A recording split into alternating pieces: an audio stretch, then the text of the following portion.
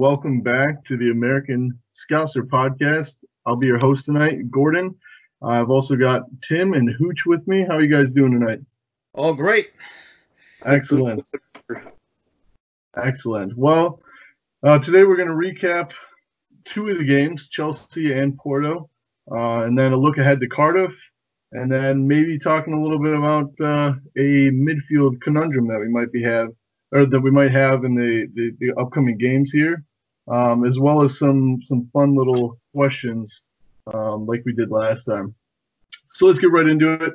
I thought we'd start with the Porto match. Just it was a little bit duller. Also didn't mean as much as the Chelsea game, so I figured we'd start with that one. Obviously, Liverpool won 4-1 against Porto. Mane, Salah, Firmino, and Van Dijk scored. We pretty much dominated the shots, or they dominated the shots. Sorry, they had a better possession than we did. They had more corners. It wasn't our best game. Somehow still managed to get 4 goals past them. So that's always good when you don't bring your A game and you could still come out with a pretty squeaky clean victory. I thought everyone played pretty well. Definitely could have done better, but I think it was an easy night overall, and I think we've got our thoughts and minds focused more on the league. What were you guys' takes on it?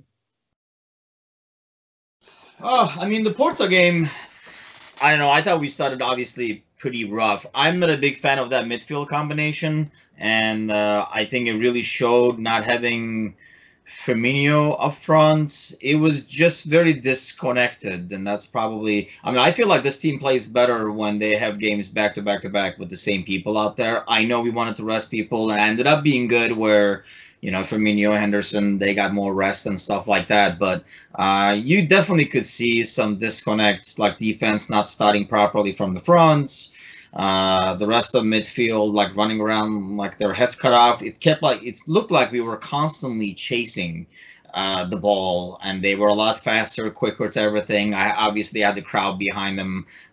Any game in like Portugal, Spain, Greece, Turkey, Italy, like those fans are nuts. So the environment is set for the home team to kind of like pressure and put the pressure on you. And they knew that if they could get 1 goal in, it would be game on, and they almost got there. So it was kind of shaky, but. I was hoping like once we get 1 goal, obviously their resistance was going to be broken and the second half just became a formality. And once you put Firmino and afterwards Henderson back in there, everything flowed a little bit better. And then they could not keep that intensity of pressuring us. You could see them getting more and more tired. And I think that kind of shows the different levels those two leagues are at, whereas we could go the same speed the entire 90 minutes, but it's like they just dropped after the 60th minute, it felt like. So easy win at the end. At the end of the day, when you look at it, there's a lot of good things. We're in the semifinal. You got the rest some players. It's great to see Gomez back. So good things at the end. It wasn't that much fun to watch, and I was just putting it on my post earlier today. That goal was the most anticlimactic goal I've ever celebrated for Liverpool in a while. I think that VAR goal thing just took way too long, and when it was over, it was just like, oh, we scored. But very important goal, good results, and we're in the semifinal again, so can't complain. I agree. Going into it, after the first 15 to 20, 25 minutes, Porto would be going all out and try to get a goal back. After, like Tim said, once Mane got that goal, and it was clear that Porto was going to have to try to put forward glass to advance, it was pretty much signed, sealed, and delivered at that point. It was nice for some of the guys to get a little bit of a break. Origi got a start, which was probably nice for him, even though he only lasted until about halftime. But yeah, like Tim said, you could see without Firmino being up front, leading the defensive press, and without Hendo really being a linchpin in the midfield, kind of shook things up, and it was kind of made for a shaky start. But at the end of the day, no harm, no foul, and onward to the semis. Yeah, it was definitely anticlimactic. I do actually think, though, that VAR played a big part in the game. Obviously, they were pressing pretty hard. They had a couple of chances really early on that could have went in. It looked like they were up for it, and obviously a goal definitely changes the whole game. But yeah, it was definitely extremely anticlimactic. Kind of took a lot of the sting out of the game. I think that even if it doesn't go in, even if they call them offside, that stop and play definitely would have benefited us. I think we needed a breather to kind of regroup a little bit. But yeah, the shape was definitely off. Anything else that you guys want to talk about before we move on to the bigger game? Like I say, it was kind of like a good result at the end of the day. It's kind of, I mean, obviously, when you watch the game, especially from the beginning, it's almost like, we're kind of waiting for, like, Barcelona on the other side. And you can't help but think, man, we can't do this against Barcelona and stuff. But at the end of the day, I think those are going to be totally different games. It kind of felt like, obviously, we're not going to rest anybody against Barcelona, I would think, regardless of, what happens in the first game or whatever. But it just kind of felt like we were not totally there in the beginning. It kind of took a while for us to get into the game. Obviously, you can't afford that against like a team like Barcelona. You could obviously afford it against Porto because they could not take care of they could not take advantage of the positions they got into.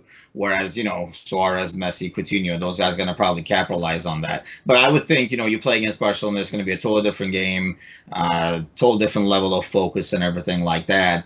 It's just, apart from the Bayern game, that's, I guess, like the only concern, being the pessimist that I am, that I take forward after this game is, aside from the Bayern game, I cannot recall a good away performance in the Champions League this year.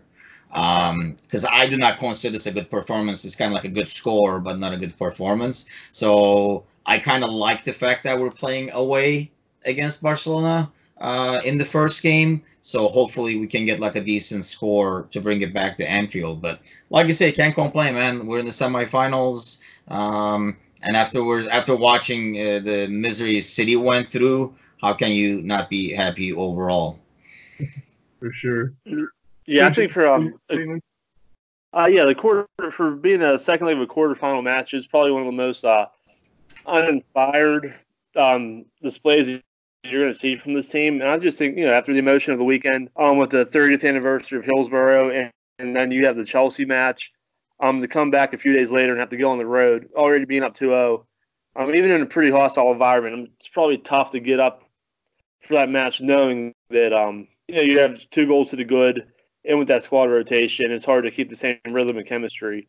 But yeah, like Tim was saying about those crowds, I know I was in Anfield last year for the return match when Porto was down 5-0, and the build up to that match, you would have thought they were up 5-0. A few days before in the pubs, they were dancing, chanting around, even like pre-match inside the stadium. You would have thought that it was a 0-0 tie, or they were up. They went nonstop for 90 minutes, and it's just good to see. They were great over there. There's no problems, nothing but class. But yeah, those guys do go nuts for 90 minutes plus, and it's a fun atmosphere to be in. Definitely. Well, yeah, we can put the lid on that one. Again, I agree with both of you. I think it wasn't our greatest performance, and being 2-0 up in that first leg without giving up an away goal, I think really set the tone for a sleeper. But let's move on to the big one. Liverpool 2, Chelsea 0 at Anfield. We had Mane and Salah score. That Mane goal combined with that Porto goal, he's now scored 8 of the 8 opening goals in the last 10 games for us. I think that's phenomenal. Something else with that Mane goal that I highlighted on was there was 4 touches inside the 16-yard box before Mane heads it in. It was Salah from the outside of the 18 into Bobby back to Salah to Hendo with a nice chip right on Mane's head. I think that just speaks volume. In a team like Chelsea, I know they've kind of had their troubles in the second half of the season here. But to get 4 touches and finish it with a goal inside the 18-yard box against a team with that quality definitely speaks volumes for us. In this one, we dominated shots. It was 15-6. We had 62% possession, and we had 9 corners to their 2. It was really a rollover, and I think one of the most complete games we played all season. I think one of the things that I wish would have happened was Henderson almost opened the scoring there. And it looked like it was going far post, and David Luiz kind of chipped it out over the bar for a corner. But yeah, it was the most complete performance, and I enjoyed it from start to finish. And I think we spoke on the last podcast about how we were hoping that the Southampton game was kind of going to be one of those ones where we could sit and relax. I think this one was it, which is it definitely, like I said, speaks volumes for this team. What were your guys' thoughts on it? Hooch, you want to go first on this one? Yeah. The way the game started out, the Hendo, and then Salah had that half volley, and then the way the second half started, Mane's goal, and for him being that wide open, you could see Chelsea was just almost mesmerized with the ball movement. Because for him to be that wide open on that header, it wasn't like the ball came in from nowhere. Like Hendo was a pretty close chip, and he was just standing there waiting to put it in. And then with a brilliant goal right after that, really spoke volumes. Of course, a video that got posted earlier in the week of the Chelsea fans making a derogatory song about him. I thought he handled it classfully. He didn't go overboard on a celebration. But just from start to finish, I never felt like we were in danger of losing that match. Even a tie, I thought just if we kept our game going, we'd at least get one or two. And I'm kind of surprised we didn't get more the way we were steamrolling them in the second half. But yeah, from start to finish, it was just brilliant. Hopefully, it puts the ghost arrest out of the 14 slip. Yeah, that was definitely good to get that out of the way too. Especially with the Robo slip, I was like, "Oh, here's the slip," and then it kept going. I mean, Klopp talked about it after the game. I thought it was like a great performance overall. I mean, obviously, you need to get the goal in, so the first half is kind of like, "Man, we need this goal." But I thought they started the second half great. There was a brief period after we got that second goal. For about 10 minutes or so, where Hazard had those two chances and stuff, but it's almost like the 2-0 lead is always the worst one. And once we regrouped, yeah, it was one of those games where you could kind of sit back and watch, which is odd. I never thought the Chelsea game would be the game. Like you're saying, we were hoping the Southampton game would be like that, but this ended up being the one. I mean, if you go back on the first goal, I mean, even before we get in the box, if you see that ball move, it goes all over the place through Henderson, going back, coming back up again, and everything like that. I mean, great team goal overall. And Salah's goal, I mean, that's like an instant classic that you can just put on a loop and watch it over and over again. I mean, I did, and I'm sure any Reds fan did. And I mean, what is up with goals that we score against Chelsea, by the way?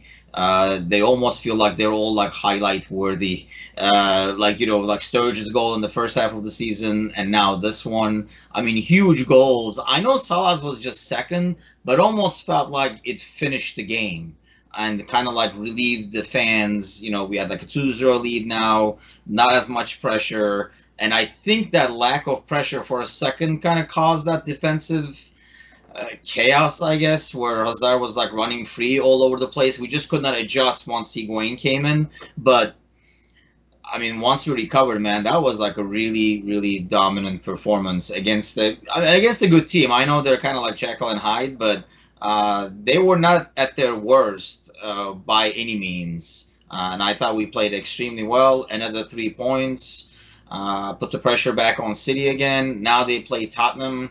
I don't know how the Champions League game will affect it. You can probably make a case for each way where, their confidence could be less, or now they could be out for vengeance. You can probably make a case for both. But it at least puts the pressure back on them. And really, there's no easy games left. I mean, this Cardiff game will be hard too. I'm sure we'll talk about it in a bit. But on paper, at least, it was our hardest game left on the schedule. Yeah, I completely agree with you. And obviously, it's the third of 3 tough games in a row in the league, and then sandwiched in between 2 Champions League games. It's never easy, and obviously that's with legs and the way that the intensity of the Premier League push here has built up. It was definitely one to look for and one to circle, and I think that we took the challenge and pretty much ran with it. I don't think we had a problem at all. You did touch on Salah's goal, and one of the things that I wanted to ask you guys was best goal of the season so far. And obviously there's 2 Chelsea ones here because I've got Sturridge versus Chelsea. Obviously Salah's versus Chelsea's in there. I've got Firmino's against PSG in the Champions League first game. and then Mane's little back heel chip against Watford, or one that you guys enjoyed better than any of those? In terms of importance, I would still probably put Sturridge's goal. I mean, I guess you can argue Firmino's goal too, but that was kind of almost like too early in that round, so anything could have gone. But I thought that Sturridge's goal to kind of like keep us in the chase and in the league, kind of make a statement.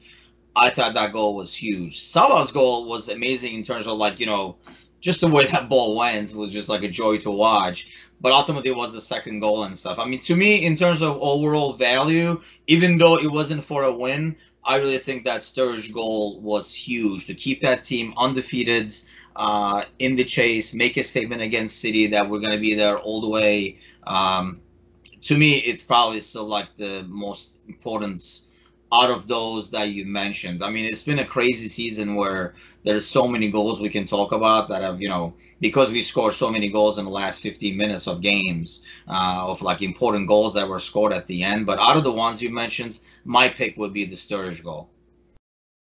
Hooch, how about you? I would probably say Salah's goal on Saturday, or on Sunday, just because just because it was him and he's having his quote unquote down year. And that was that was like his statement goal. If we go on to win the league, you could trace maybe that back to that moment. And like I said, against all odds, against what he went through earlier in the week with those songs made up about him, just that perfect way to shut those fans up is just the score is absolute screamer. And if the net hadn't stopped that ball would still probably be going. I mean, he just hit that perfectly. It set Anfield on fire, and for the season, I always have to say that's the goal of the year so far. Yep, I would definitely. That's what I would say. For many of the same points that you had. When I was growing up playing soccer, my dad always said, "Let your feet do the talking." Salah didn't come out in the media to anybody. Obviously, Chelsea took care of those fans, and they all got lifetime bans. But it was a statement. It was an exclamation point. It kind of put his Chelsea past to bed. They obviously didn't like the player that he was. They shipped him out. He was dusted off and brought to Liverpool, and that was definitely an exclamation point, not just for his career, but I think for our season. So I would definitely have to say Salah's. But yeah, I was trying to figure out which four I was going to say. Was hard enough watching video of these fantastic goals and all these, like you said, the last 15 minutes of games and things like that. I'd probably watch about half an hour of goals trying to pick out four that I could talk about. But I would agree with you, Hooch. I'd say Salah's for me. I mean, going back to that Chelsea thing, I don't understand really why Chelsea fans would be, bitter at Salah. If anything, they should be bitter against Chelsea, because it's not like, he pulled something and left. They just basically felt he wasn't good enough and they sold him. So I don't get the Salah hate. I mean, obviously it's more bitterness than hate, I guess. Bitterness translated into hate. But I mean, if I'm a Chelsea fan, I'm more pissed off. Like, how the hell did we let this guy go and give up on him so soon, as opposed to be pissed at Salah? Yeah, and that was something that I wrote in my article last week. Was their season, the way that it's going. They're obviously looking to bring anybody down with them. They're not feeling good about their club. The last couple of years have been pretty tumultuous for them. And they just, I'm sure that they were looking just to pull anybody down into the depths with them.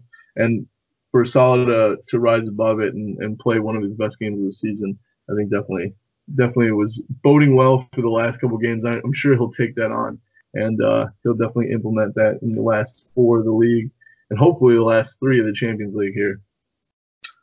Any more thoughts on that game before we move on to Cardiff?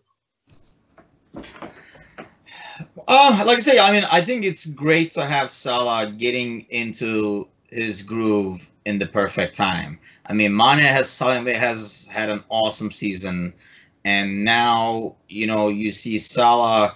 First, he gets half a goal at the Tottenham game, then he gets a goal, then he gets another goal, then he gets another goal. So he's kind of like in a groove now, along with Mane. And Firmino has been kind of like excellent. He has had some off games. So, I mean, the front three kind of like going back to their like prime all at the same time is excellent because it's the perfect time of the season to have that.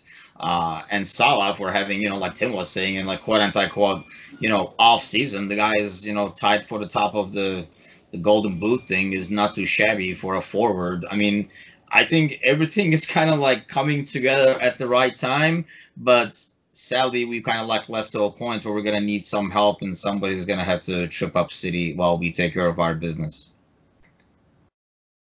Definitely. Pooch, how about you? Any closing thoughts on that Chelsea game?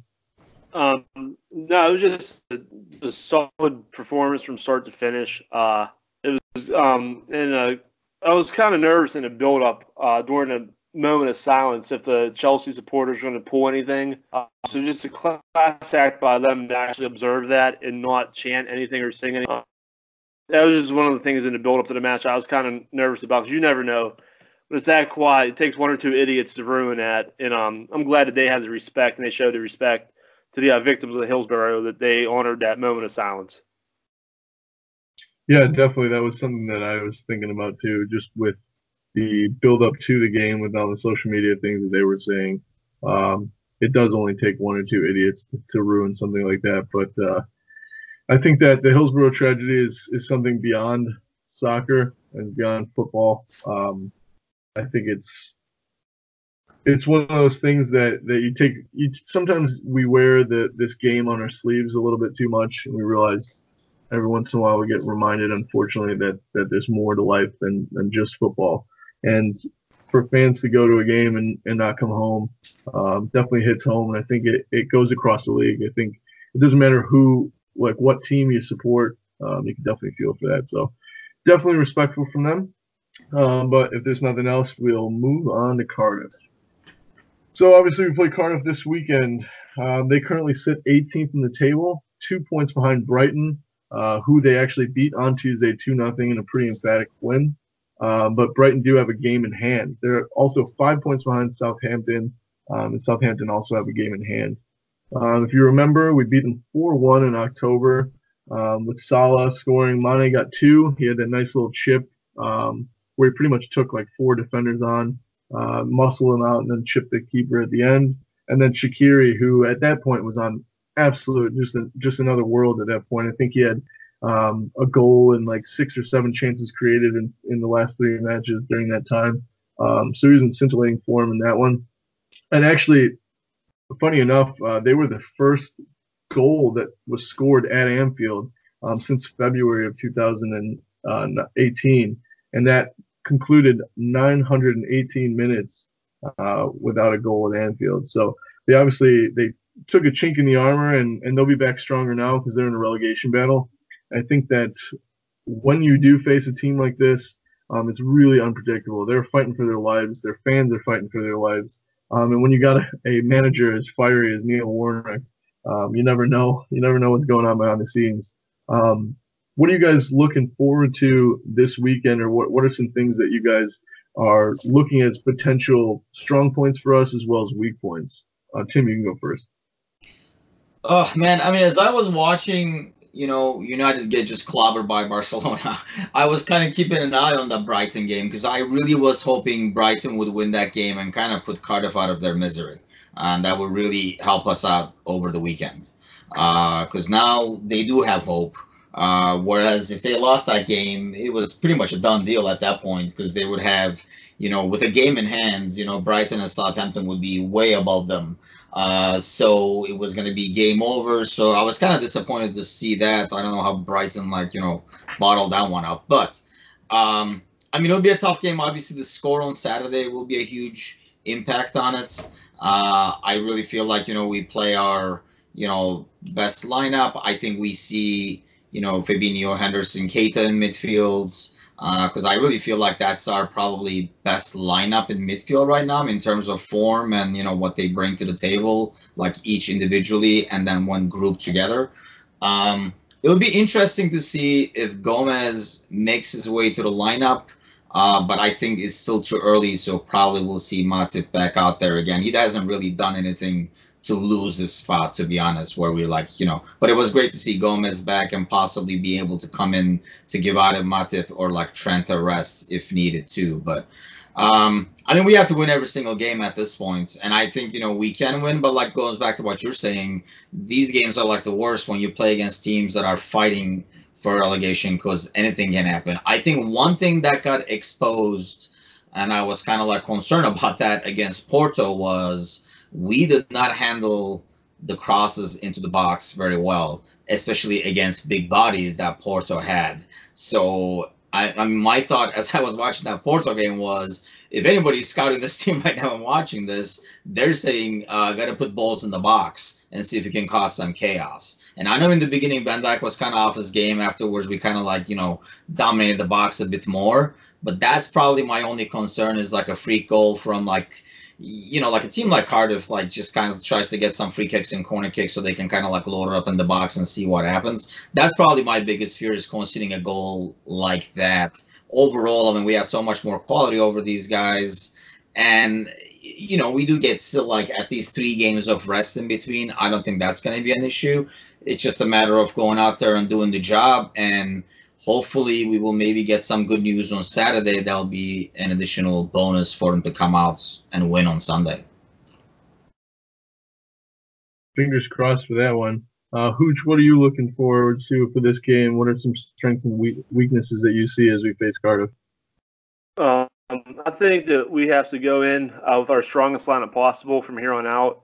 We have to treat every match in a Premier League like it's a cup final. We can't afford to drop any points.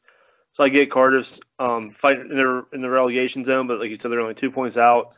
So they're going to be doing everything humanly possible to stay up and even to get a tie. So I think we have to fill our strongest lineup possible. I think the midfield now picks itself with Fabinho, Henderson, and Kaida. And we just have to maybe go out, withstand it, like almost in Porto, withstand the first 20 minutes to a half hour of pressure. Don't do anything stupid. Just play our game the way we know how to play. And like Tim said, they're going to try to muddle it up, just throw balls into the box, try to get a deflection, try to get an ugly goal. They can't outskill us or outclass us. But if they would go off and say score in the first 5-10 minutes and the crowd gets behind it, you don't have to chase points and chase goals at this point in the season. Hopefully Tottenham can do us a favor Saturday morning, and that would ease the burden a little bit. But even if Tottenham would say go out and win outright on Saturday, I still think you have to put your strongest lineup out to get 3 points and go 5 points ahead of City, and maybe try to put a nail in the coffin as early as you can. Yeah, I don't think you can take any of these games for granted. I don't think you can take any of these teams for granted either. And Cardiff is probably one of the tougher of the last 4 that we play, just because of their situation and where they're at in the table. You get, like you said, you get the fans behind you. They get an early goal. Things start to get nervy, especially if City do drop points on Saturday. I think that might make it even nervier, because you've got this position now where we can take the lead. It's right there in front of us. And I think that it starts getting a little shaky. But totally agree. I think it should be all hands on deck. I think we should go with our strongest lineup in midfield over the last couple of weeks, which has been the 3 that you've mentioned. One thing that I did want to sort of talk about was with Lallana and Alex Oxlade-Chamberlain coming back into a little bit of fitness. Do we even risk playing them in these last 4 games? Do we put them out as subs? Do we give them a run out? Do we include them on benches? Things like that. What do you guys think about those 2? For Ox, I am hoping he comes in at a game like when we're up like 3-0 or something like that, kind of like what we did with Gomez this game, and makes an appearance this way. I don't think you kind of count on or rely on, or even put him out there as kind of like a savior or something like that in a game and like risk anything. I mean, obviously he's fit enough to be able to play in games now and everything, but why really risk anything or put that additional pressure on him? We have other options in the past when we didn't have as much of a bench, but you have other options now that you can throw in there. So I'm hoping he just comes in a situation where we have a huge lead and he's just icing on the cake. I mean, I think at this point you could probably afford to put him on the bench. Like Klopp likes to make his subs a little bit early, and he saves that one last sub for the 90th minute for a waste of time. So if he takes the spot of like a Shaqiri or Church, really hasn't been playing anyway, it's not going to do any damage. But yeah, like Tim said, maybe have him on the bench if we can get a lead in one of these matches coming up. Give him a run out for the last 15, 20 minutes just to get his feet under him. Let him be back out there in that atmosphere in front of a big crowd. It's a lot different than playing in the U23 games that he was playing in. Just to give him some confidence and make him feel like he's still part of the plan and part of the team moving forward. Because who knows, we may need him. If you get him in a little bit of game shape now, maybe you could use him as a super sub in the last two matches, maybe the Champions League final, something like that. But yeah, definitely ease him back in without putting too much pressure on him, or he feels like he has to go above and beyond and maybe pulls another muscle or does something like that where he's trying to do too much. Yeah, I would agree with you. I also think that just the length of time that the two of them have been out in terms of what the team has achieved in that time period, we relatively are consisting of the same players on the team, but we've hit another level. It is almost a different team, a completely different team. The way that we play is different.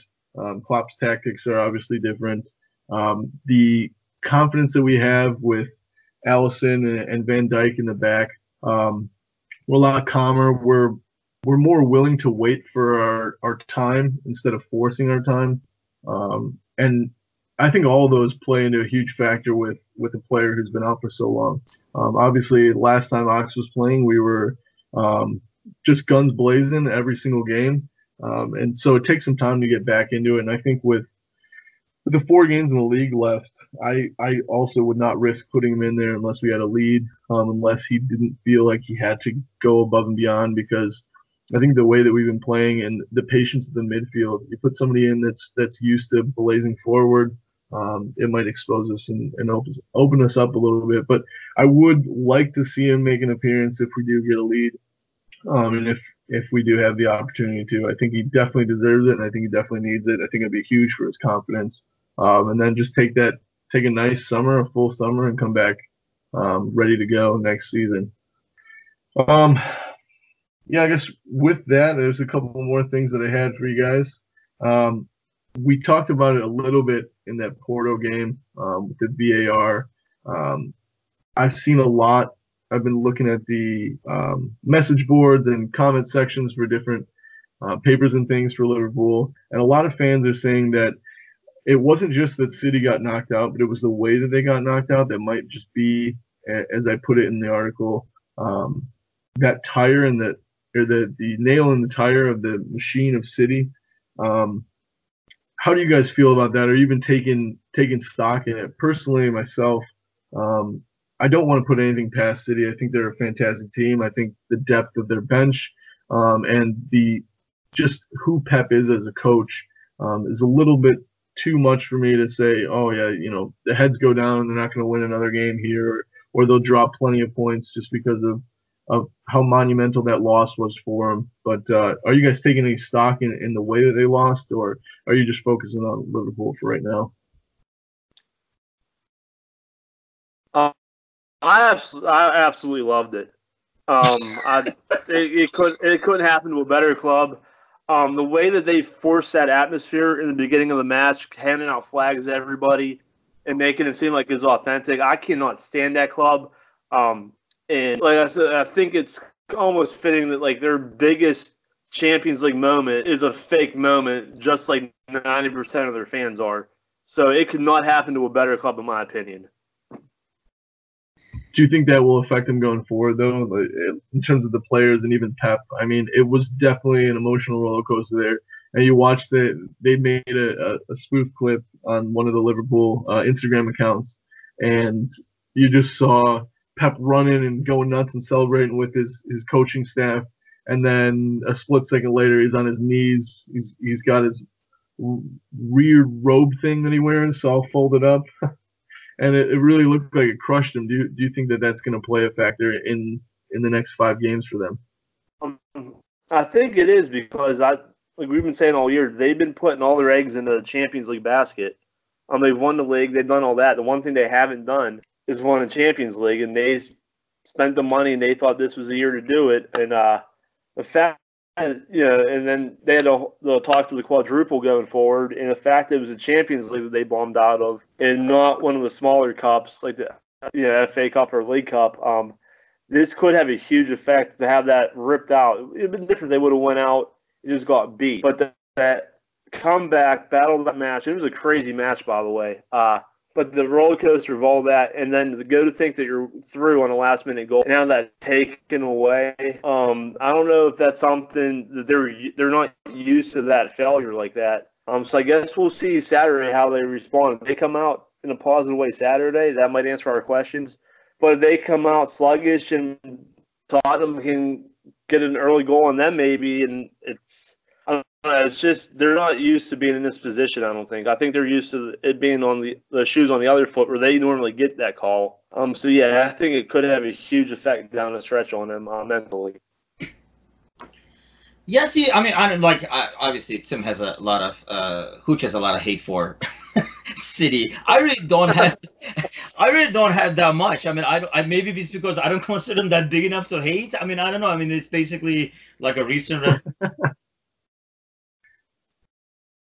As I was saying, like I said, I don't have a lot of hate for these guys, but I mean, watching them is almost like had a little bit of pity. I mean, that has to be the cruelest way to go out in a tournament, especially for them. I mean, this means the world. We know that they already won the league. This is like, the biggest thing on their plate and stuff. So from the highest of highs, and we've all been there. I mean, I know certain goals. I mean, what would happen? And, that's why I'm always like even when I go crazy after goals, like a corner of my eye, even if I'm running around the room, is still on the TV to see if a flag went up or anything like that. And I mean, that's why I couldn't even celebrate, because to me, like, for example, in the Portugal, I thought Mane was offside. I didn't even celebrate in the beginning. I was like, that's clearly offside. I mean, it wasn't. But anywho, so to know, I mean, someone like, just think of some of the goals we scored this year, right? And this is not even like a freaking Champions League quarterfinal. Think of Divac's goal. I mean, think of that's last minute Sturridge goal. There's so many goals we've scored in like the last minutes and stuff that, I've gone nuts on. The goals against United with Shaqiri and stuff like that. I mean, and this is probably 5 times more, because the quarterfinal, last second after the ridiculous game, you scored a goal, the relief and everything, and then it is such a kick in the balls to, for that Turkish dude to just say, "Whoops, sorry about that. It was offsides all along. Hold the party." It was more like a pity than anything else. I was like, I mean, I guess in some way, I can pick other teams I would rather see it happen to, like United and stuff like that. But yeah, it was definitely a cruel way to go out, and how that will affect them. I think, the optimist in us hopes that that kicking the balls keeps hurting. And, if Tottenham come out and, get an early goal or something like that, that game can go all kinds of different ways. But, I mean, I hate to say it. I mean, I do have respect for, Pep. I know the guy always has, like ridiculous amounts of money, whichever team he goes and stuff like that. But I can name a ton of coaches who have access to ridiculous amounts of money with no success or good football to show for it. So the guy, I mean, and even in games they played against us where we were killing them, he kind of has established this thing too. They keep playing the way they're playing regardless of what's going on, like starting from the back and stuff like that. Sometimes sometimes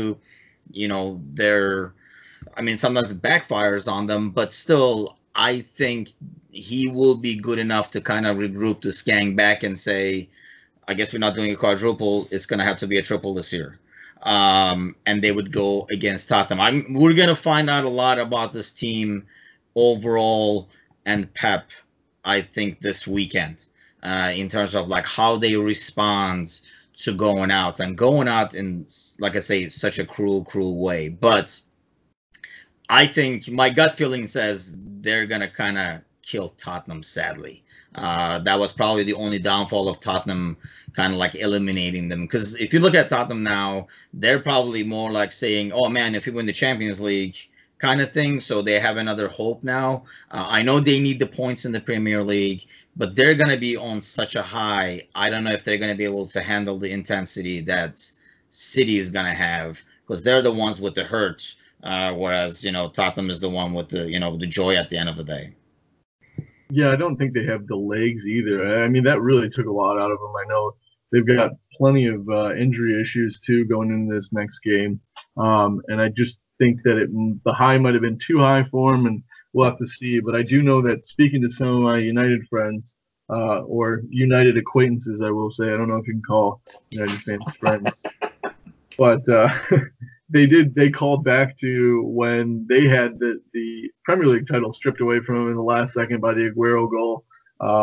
And they thought it'd be very fitting that not only did they get knocked out in that way in the Champions League, but that they can do some damage on Wednesday for us and knock them out. I know a lot of them are hoping more for the Liverpool Premier League victory than a City victory. I think it's probably split 50-50, and the other 50% is insane, I think. But we'll definitely see. Obviously, it's nice that they're the first game, because I'm so excited, ready to go, ready for the next chapter of this amazing season to take place. So it is kind of fitting that it is the 6:30 on Saturday. And I think it's going to have a huge impact on our game as well. So a good result there would, be a huge boost to us going into Sunday. Not that we need it, but anything can happen. That's the thing, that Tottenham has some players that can hurt City on the counter. And they have some guys who run on pressure as City tries to build up from the back, which is how they score some of the goals. So there's always hope. But I'll be honest, I think there would be more hope if actually City went through than now, because I feel like Tottenham is going to be too much of a high, like you're saying, to be able to kind of regroup. Not to mention, like you said, having the legs in 3 days, which I found it odd that they're playing right away, whereas we're not playing till Sunday. But kind of works for us, I guess. I just don't know if Tottenham has enough bodies to throw in there, whereas City has that bench with, millions of dollars sitting there that can just go in and make an impact. Heck, they didn't even, which I still don't understand why, but Sané didn't come until almost the last few minutes. So. Yeah, that was my thought, was their deep bench as well. Hooch, any final thoughts on that one before we move on? No, I just hope, maybe the Tottenham high carries over. But yeah, replacing the bodies on Tottenham side might be a difficult ask. But who knows? Like I said, I think the first 20 minutes to a half hour of that game as well can tell us a lot about where both teams' heads are heading into that match on Saturday. Yeah, and obviously we can talk as much as we want, but until the 90-minute whistle blows, we won't have a real answer. So fingers crossed, and I think the optimist in us definitely sees this week as being a big turning point, but there's plenty more games to play, so we'll have to see. All right, so to close out the podcast, I've got a couple of quick questions for you guys. The first one being a pretty easy yes or no question. Do you guys think that Rhian Brewster, looking at his U23 performances of late, do you think that he is a viable solution for as early as next year for us to fill in a Sturridge role? Well, it's a yes or no, huh?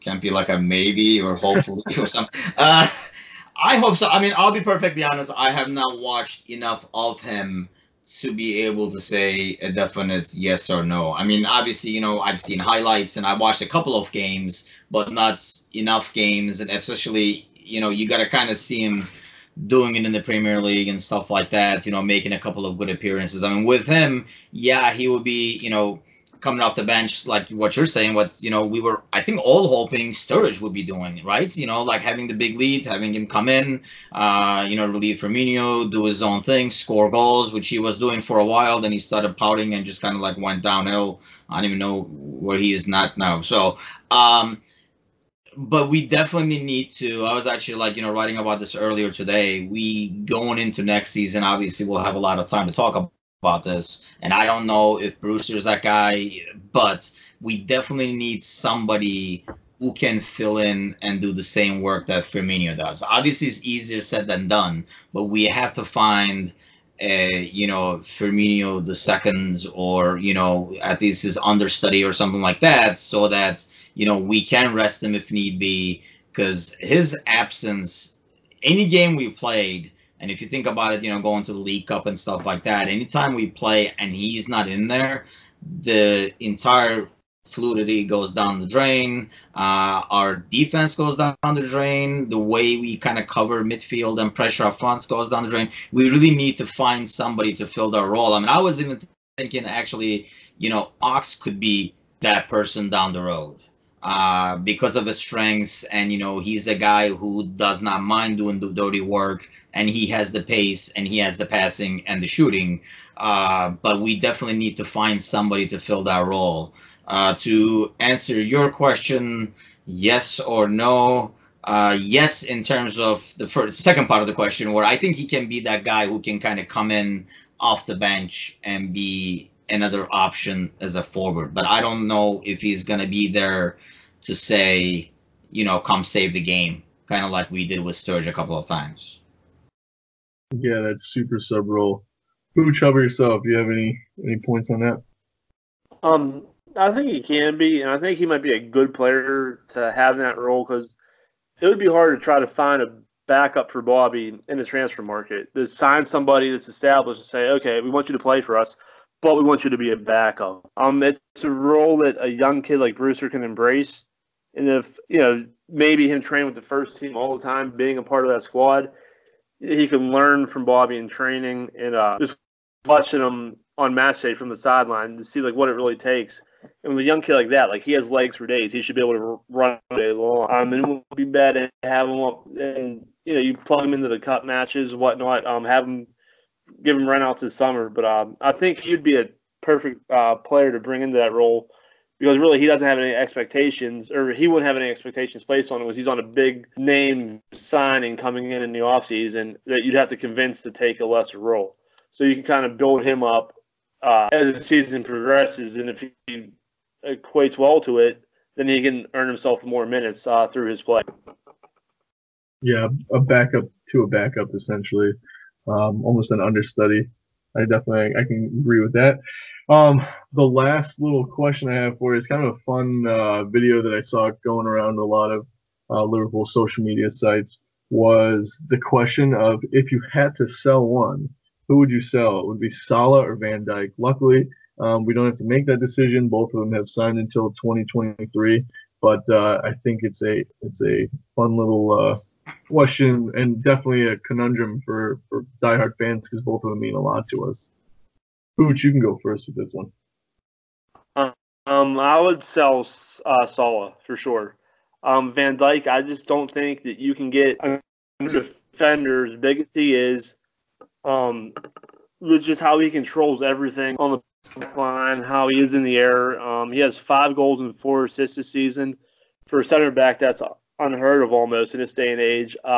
With Salah, you can always find, there's always I don't want to say a player like him, but there's more Salahs out there than there are Van Dijks, if that makes sense. You can get an Mbappe from PSG, Neymar, Coutinho, Suarez, Messi, Ronaldo, just to name a few. And then with Van Dijk, it's hard to find somebody else in the world that possesses his defensive skills as well as him being able to play the ball out from the back like he does. So yeah, I would have to say I would sell Salah. Yeah, I agree on that one. I mean, I think unless you're I think that should be an easier call, just because of what we've gone through over the years, being able to find that person on defense that can kind of control and be a centerpiece of a defense. So yeah, I would definitely say Salah. You can find, not obviously the same impact on finishing and things like that. Does not put, you can put a winger in there. For the way that I answer that question is, in the middle of this, the third week of the season, if you're going to have somebody out with an injury for 3 months, and you had to pick one of those guys, you would probably rather try to replace Salah than Van Dijk. Because somebody on the wing, they might not put as much scare against other defenses and be as effective or, like crucial and everything like that. But I think overall, I would probably choose to try to replace Salah over Van Dijk. So, but like you say, hopefully we won't have to worry about that. But let me ask you guys this, since you asked that question, because I was like, discussing this with somebody else earlier today. Who do you guys think would be, like someone is, how to word this question now, like over summer, who do you guys fear losing the most out of the players we have right now? That has, I know all these guys are under contracts, but so was Coutinho. So who do you guys anticipate is going to be sought after the most in the offseason? I think the most crucial for us would probably be losing Mane. I really think that he is a catalyst to this team. I think that his form in the last 2 months has pulled Salah out of his slump, has gotten Firmino a lot more involved in terms of attacking. I know that you really can't shut that guy off. He's an energizer battery, but he kind of was lacking on the score sheet. And I think that Mane's influence on games and his recent form has really shaped the way that teams defend. It kind of opens up a little more space for Salah and Firmino. So I think that Mane would probably be the worst to lose out of anybody. Yeah, I agree. And if we had to lose one, I think it would be Mane. I don't know if I'm sure he loves his time here, but it just maybe seems like he's always, I don't know, like him or Salah. I think Salah is more content to stay at a club like Liverpool. Or I think Mane would be the one who'd want to make the jump to Madrid or try to be a bigger fish in a bigger pond, which sounds ridiculous.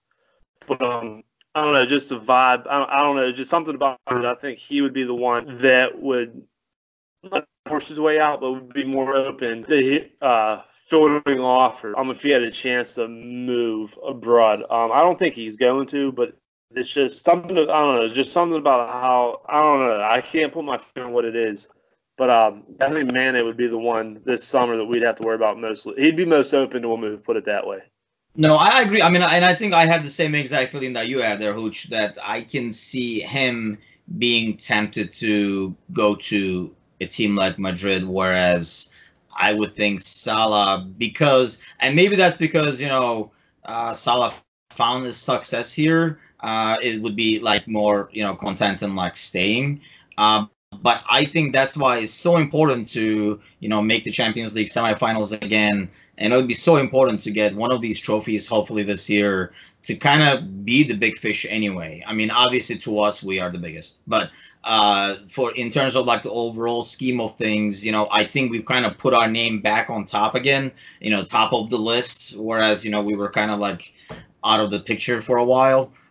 So it's, like going back-to-back semifinals in Champions League, the title run this year after like the improvements we've shown over the last 2-3 seasons. And you can kind of tell this team is here to stay and this squad is here to stay. Everybody's signed up and everything like that. I think it's important to hopefully get one of these trophies to kind of announce that we are the big fish, so there is no temptation to go anywhere else. I know, Brazilian players and stuff like that, obviously they get more attracted towards, like Madrid and Barcelona and stuff like that. But, if you're already winning, I don't see why anybody would be tempted to, jump ship, especially going into a team like Madrid that's kind of in semi-shambles and trying to kind of like get their act straightened out. So, but I agree with what Hooch is saying, and I know I get the same exact vibe, right or wrong, that out of all the players we have, Mane would be the one tempted to do that.